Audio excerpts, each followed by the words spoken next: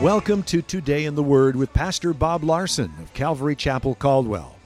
Pastor Bob will be with us in just a few minutes, but first we'd like to let you know that Calvary Chapel is located on the corner of 10th and Everett, across from the library in downtown Caldwell. We have two Sunday morning services at 9:30 and 11:30. If you prefer Saturday nights, we have a Saturday night service at 7 p.m. We also have a midweek service Wednesday night at 7 p.m. You can watch Today in the Word on Sunday mornings at 10 a.m. on ABC Channel 6.1. Join us as we broadcast Calvary Chapel Caldwell's Sunday morning church services, where Pastor Bob teaches you how to apply the truths in your Bible to your everyday experiences so that you might enjoy a better life. All right, if you have your Bibles, we are in 1 Corinthians chapter 16. Our text today is verse 22, and the title of the message is Anathema or Maranatha. So if you have your Bibles open, let's read verse 22. If any man love not the Lord Jesus Christ, let him be anathema, Maranatha. Anathema is a Greek word, and it means accursed. Maranatha is an Aramaic word, and it means the Lord comes. Now, in the Corinthian culture, and that's who this letter was written to, the church in Corinth, they were strongly influenced by the Greek philosophy humanism.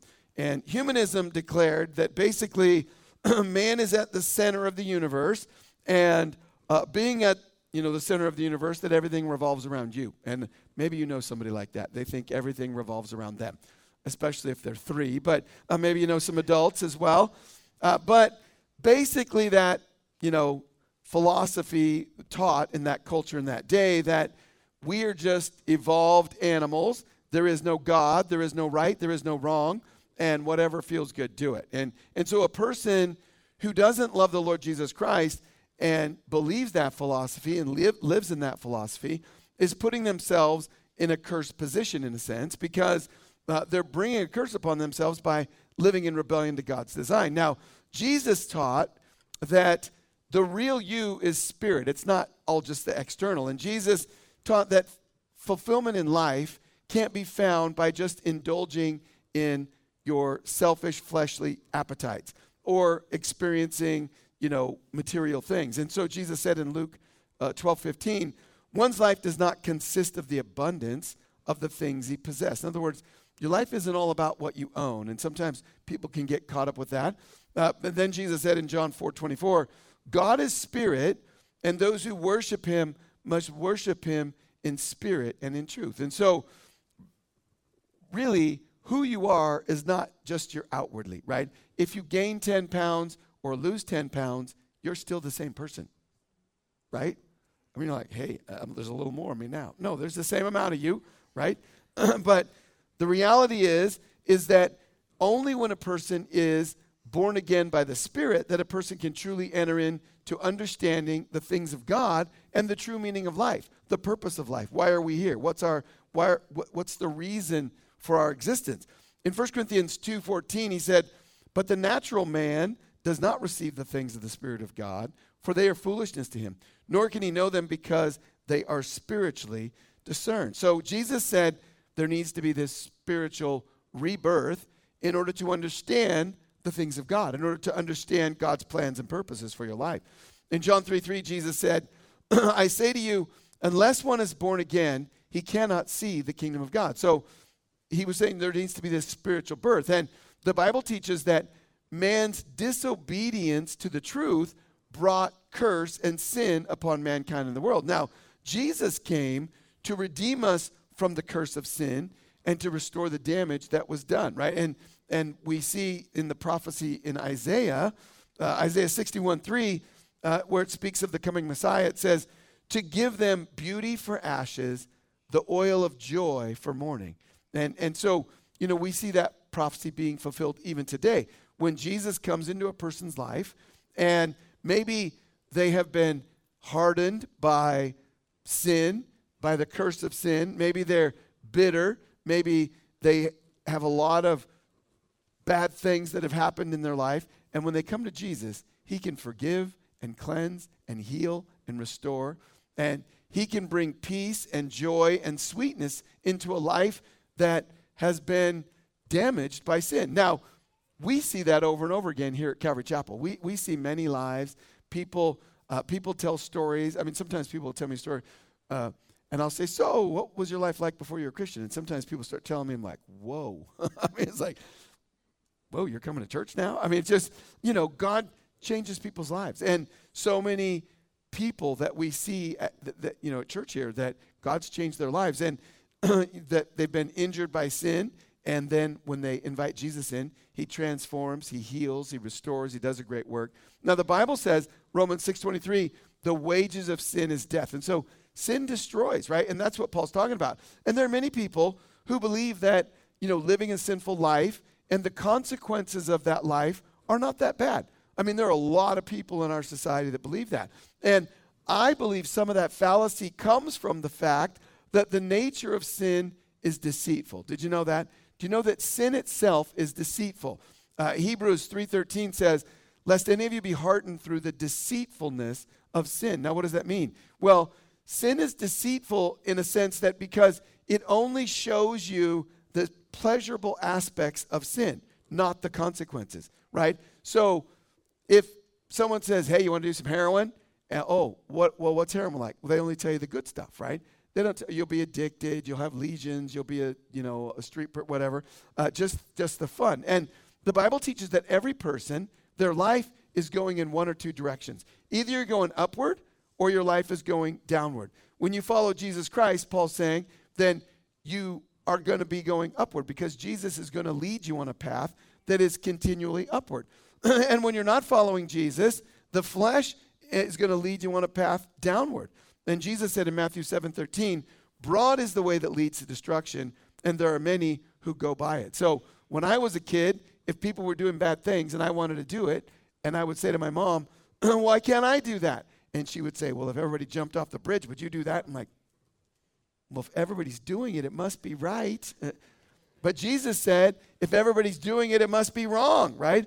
And so as a person journeys on a downward path in life, sometimes it takes a while for those around to observe the effects of the consequences of sin. And after a period of time, and sometimes it's a long time, right? Because the Bible doesn't say that if you get engaged in sin, it's going to ruin your life in the next 30 seconds, right? Sometimes it's 10 years, 20 years, 30 years, 40 years. Eventually, though, it begins to show in a person's life. It manifests itself, and it's obvious the devastating consequences of sin in a person's life. And if you go to church here regularly, you've heard of all the people that, are an example to us, right? The 27 Club. And how many of you have heard of the 27 Club? Raise your hand. All right, 2 of you. Well, the 27 Club is a group of people. You can Google it. It's on, the internet, of people who died at 27, right? And most of them, it was because of the consequences of sin. Jimi Hendrix, Janis Joplin, Jim Morrison. You're like, we know Jimi Hendrix, right? He was a guitar player. Everybody knows him, right? But Amy Winehouse. You guys know Kurt Cobain from Nirvana. All of them died from the consequences of sin, right? Drug addiction, alcoholism, whatever. It only took them till 27 for it to destroy their life. Now, God doesn't want that for anyone. And we've all seen it over and over again, lives that are destroyed by sin. And in fact, most of us have family or friends who their lives have been destroyed by sin. But then we just have constant illustrations in the public eye. A little sin, no big deal. A little adultery, no big deal. People think that, right? And the list goes on and on and on of people who think it won't affect me. That's the deceitfulness of sin, that you can engage in it and it won't affect you. It'll cause you no trouble, right? And all the movie stars and musicians and athletes, that we have examples from. And I just was thinking yesterday of all the people whose lives were cut short and destroyed by sin. Michael Jackson, right?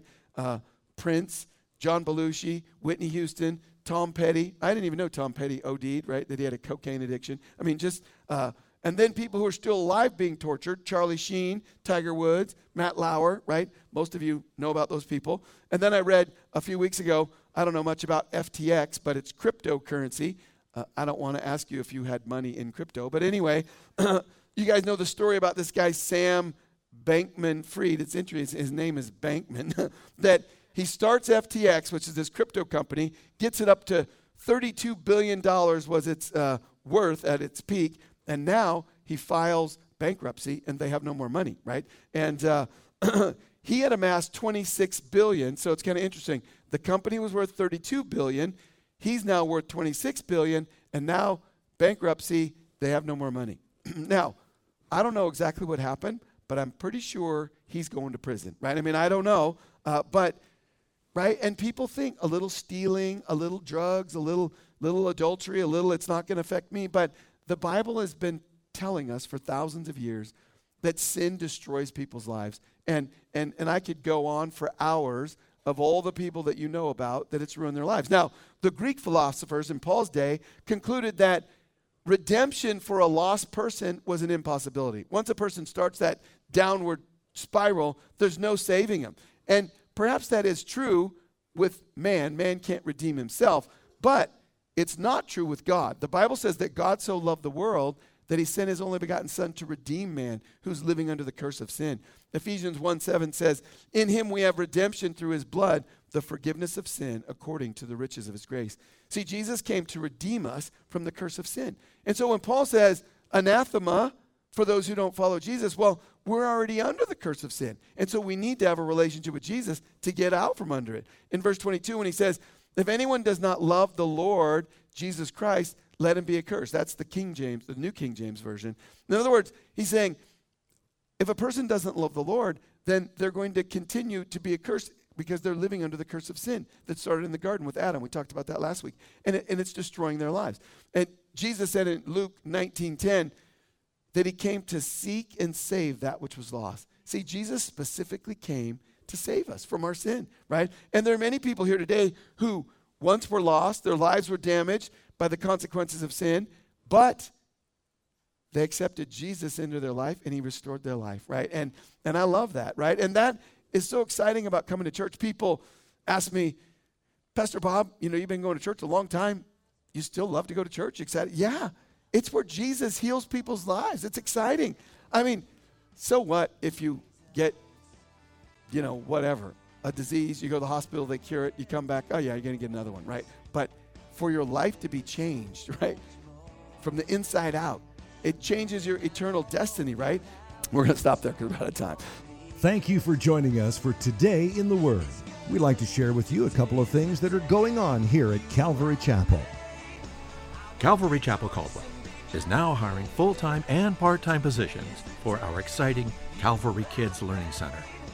If you enjoy working with children from newborn through kindergarten, please give us a call at 453-9653.